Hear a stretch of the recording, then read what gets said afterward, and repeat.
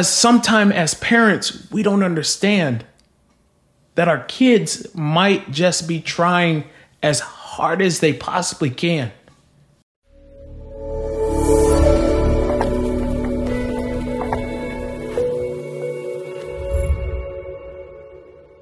What's up, everybody? Thank you so much for joining me. You have tuned into the Detox Podcast. I am your host, Joshua Hobbs, and today is episode number 16, and it's the finishing part, so part 2 of the series, The Privilege of Being a Father. And today, the topics we're going to discuss is disciplining with patience, vulnerability, and the importance of leaving a legacy. Now, when I chose the 6 topics over this 2-part series, I wanted to make sure that these topics I actually put into place, and they are things that I actually deal with on a day-to-day basis or on a basis of how I discipline, how I raise my son, how I love my son. And this series could go on and go on and go on, but I wanted to just touch on these 6 topics. So let's just jump right into it. Disciplining with patience. Discipline has changed over the years. The way my grandfather disciplined my father, the way my father disciplined me, and the way I discipline my son. Generation after generation after generation, there's different styles of disciplining. But the one thing that I believe that every single one of the generations that I am a part of is respect.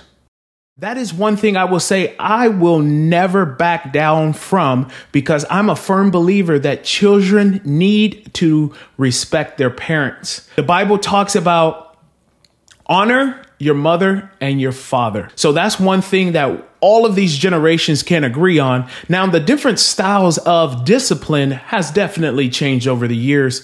I'm a little bit softer approach than maybe my past generations. And that's just because I have to figure out what works with my son. Disciplining is not a one-size-fit-all situation. What worked for me might not work for my son. And I'll tell you, parts of what worked for me won't work for my son because I've tried it. So what I came down to was disciplining with patience. Now, when I discipline my son, I have to always remember that I have to be patient with him. I have to be patient with his feelings. I have to be patient with how he reacts. I have to be patient with how I might react to how he reacts, right? Like, I discipline and I'm stern and I'm strict. I do not whip my child. I don't touch my son in any fashion. As I've grown as a father and as God has downloaded and revealed different things to me, your son, you have to feed off of what your child receives. You have to feed off of how they listen after you discipline. Now, I can come in, I can yell, Jeremiah, get your butt. You should have done this. You should have done that. But I know my son, he's going to close down. He's going to shrink up. I'm not making him feel worthy. I'm not making him feel like he has a say. And I know some of the old school parents, they might seem like you do what I say, no matter what. We have conversations. We have conversations. I talk to him. Am I stern? Yes. Does he respect me? Absolutely. I don't have to hit him. I don't have to yell at him. I can, in a firm tone, say, Jeremiah, you know exactly what you are supposed to be doing. Is that correct? Yes. Okay.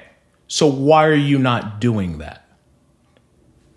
Stern, firm, consistent tone, but never raise my voice. So he knows Daddy is still here to protect me. Daddy's still here to love me. I don't ever want my son afraid of me.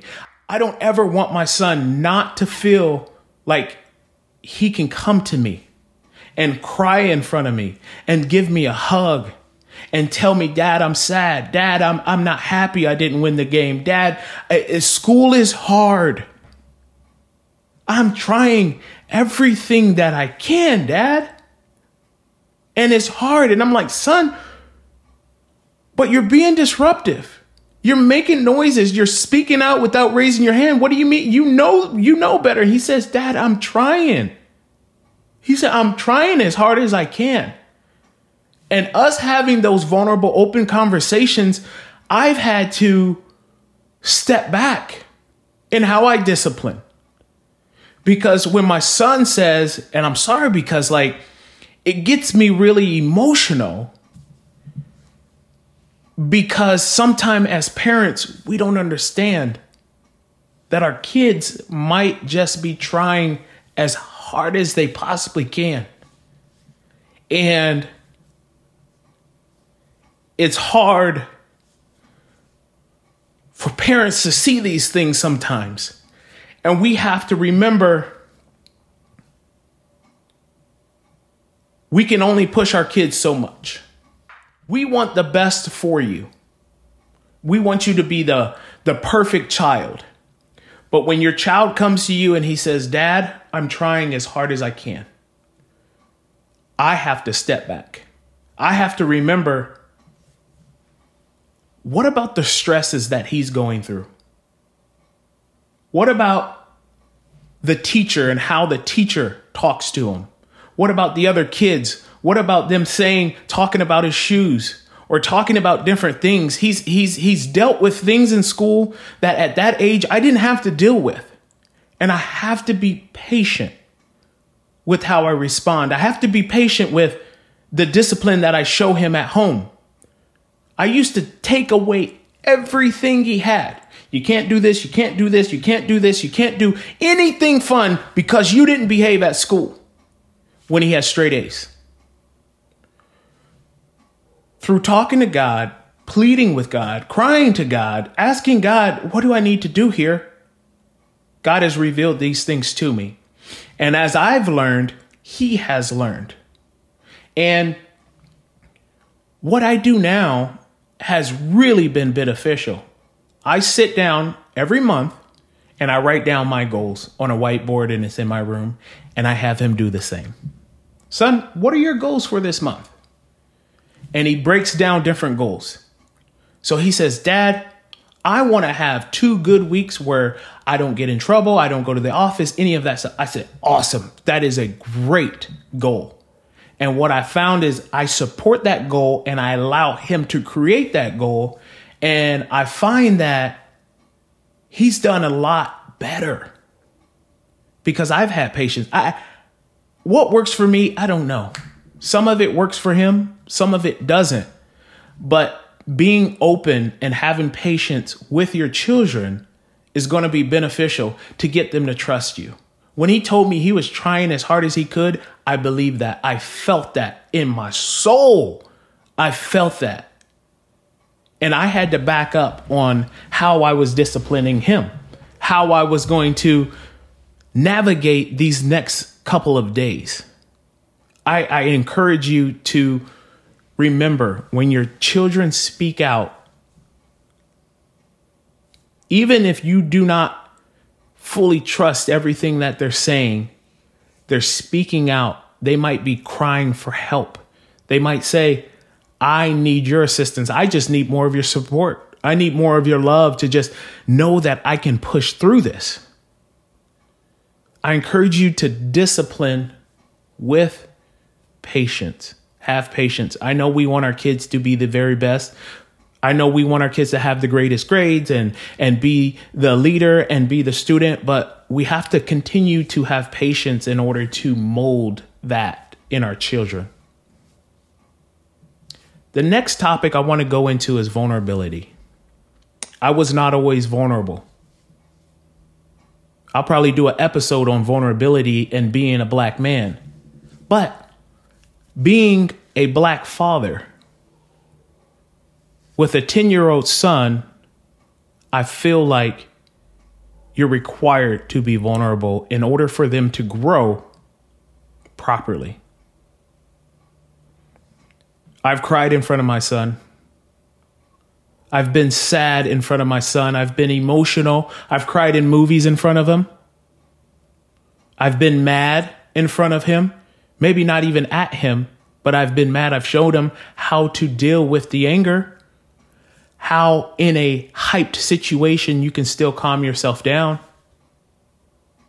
We've had vulnerable conversations. I've talked to him as being a single parent and going through a breakup. Daddy's sad. It didn't work out because of this and this and this. We've had those conversations. You have to have those conversations. We talk about work. Dad, how was work today? And I don't put a lot of stuff on him, but if something's going on at work, I let him know. Yeah, Daddy had a rough day. Daddy is thinking about some things that Daddy just needs to pray about. These are conversations that we have, and it allows him to be more open with me. It allows him to be more vulnerable with me when he comes home and kids made fun of him. He had these pair of shoes that he wore all the time. His mother bought them for him, and he wore them, and they were just Nikes. They're regular Nikes. And these kids were like, oh, those shoes are busted. Those shoes are busted. And he comes home and he says, Dad, like they were just the sixth graders were making fun of my shoes. And I'm like, and you want to say, sticks and stones may break my bones, but words may never hurt you. That's what you want to say. But you have to utilize those moments and say, son, there are going to be people in your lives that's going to hate on you regardless of whatever. There's going to be haters.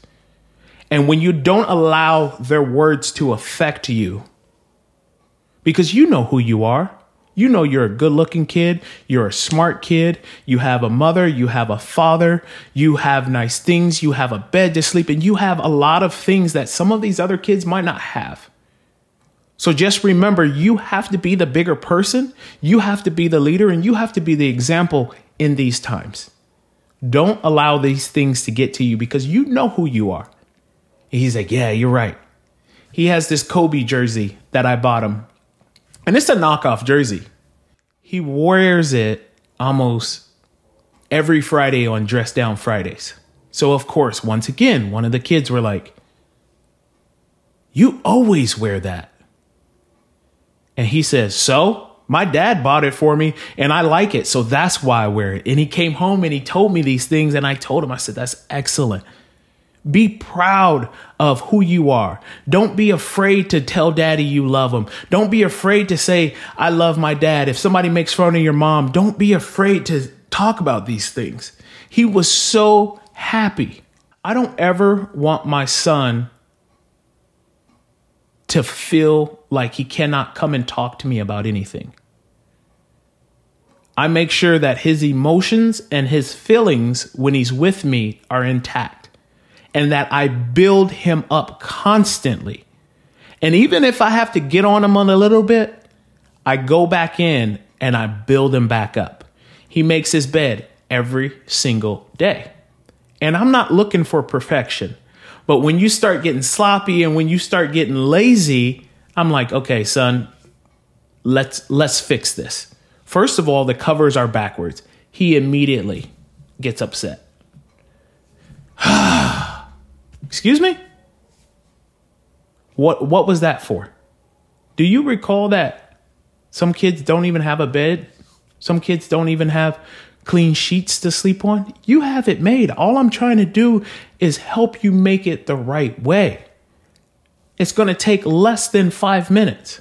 Is it that bad? And I ask him a question. Is it that bad? No. Okay, then let's do this. But even after that, he was upstairs brushing his teeth. And I was just like, I want to make sure he's really good. I want to make sure that he goes to school with his mind and his head focused. So when he's brushing his teeth, I go upstairs and I sit on the tub and I just have a conversation with him. How'd you sleep? Oh, I slept pretty good, like this and this. What are your plans for today at school? Do you guys have music or do you have PE today? And we start talking. And then I gradually go back to the issue that we had. I said, Jeremiah, look, I'm just trying to teach you that if you do things that you may not like every single day, it's going to build that mental discipline in your brain. and things are going to become easier. We really have to work on fighting through that attitude, okay? He was like, yeah, I know. Being vulnerable. That can be hard for a lot of parents to do because a lot of times we as parents get inside of our head and say, I said what I said. Now you listen to me. I'm the adult and you're the child. It means more when we can be stern but vulnerable at the same time. When we can be open with what we're feeling as well. When we can say, I'm not trying to tell you anything that's going to hurt you. I just am trying to prevent you from hurting yourself. I'm trying to teach you these little lessons that are going to help you in life. Being vulnerable with my son has been one of the best parenting decisions I have ever made. Besides allowing him and teaching him about God, being vulnerable is the best decision I have made as a parent. And I can tell that he feels safe and that he feels loved when he's with daddy. Let's jump into the legacy. I have one child. I have one son who carries my last name, who I would give up my own life for if it meant that he gets to live healthier and happy. It's important to me to leave a legacy behind.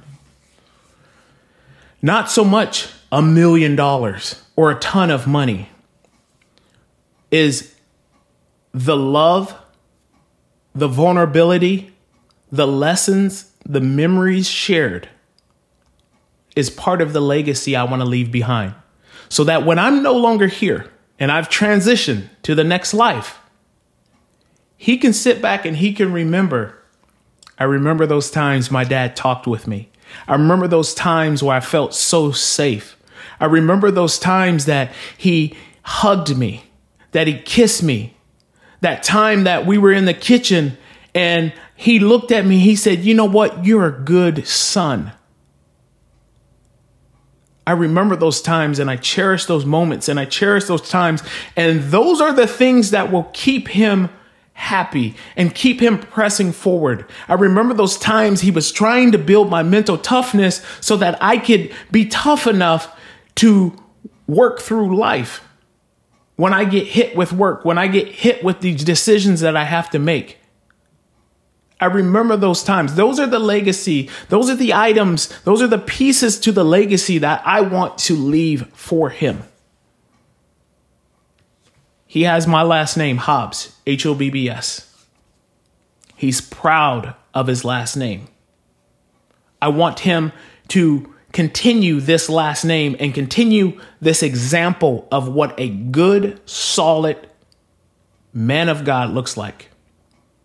In a world that is dark, in a world where people can be mean and unfair at times, I want him to remember, in a world that can be dark and unfair at times, I want him to remember the example that daddy set, the example of love, of being a light, of being the bigger person, of giving to others with an open heart, of sharing your time, of being vulnerable, empathetic, and patient.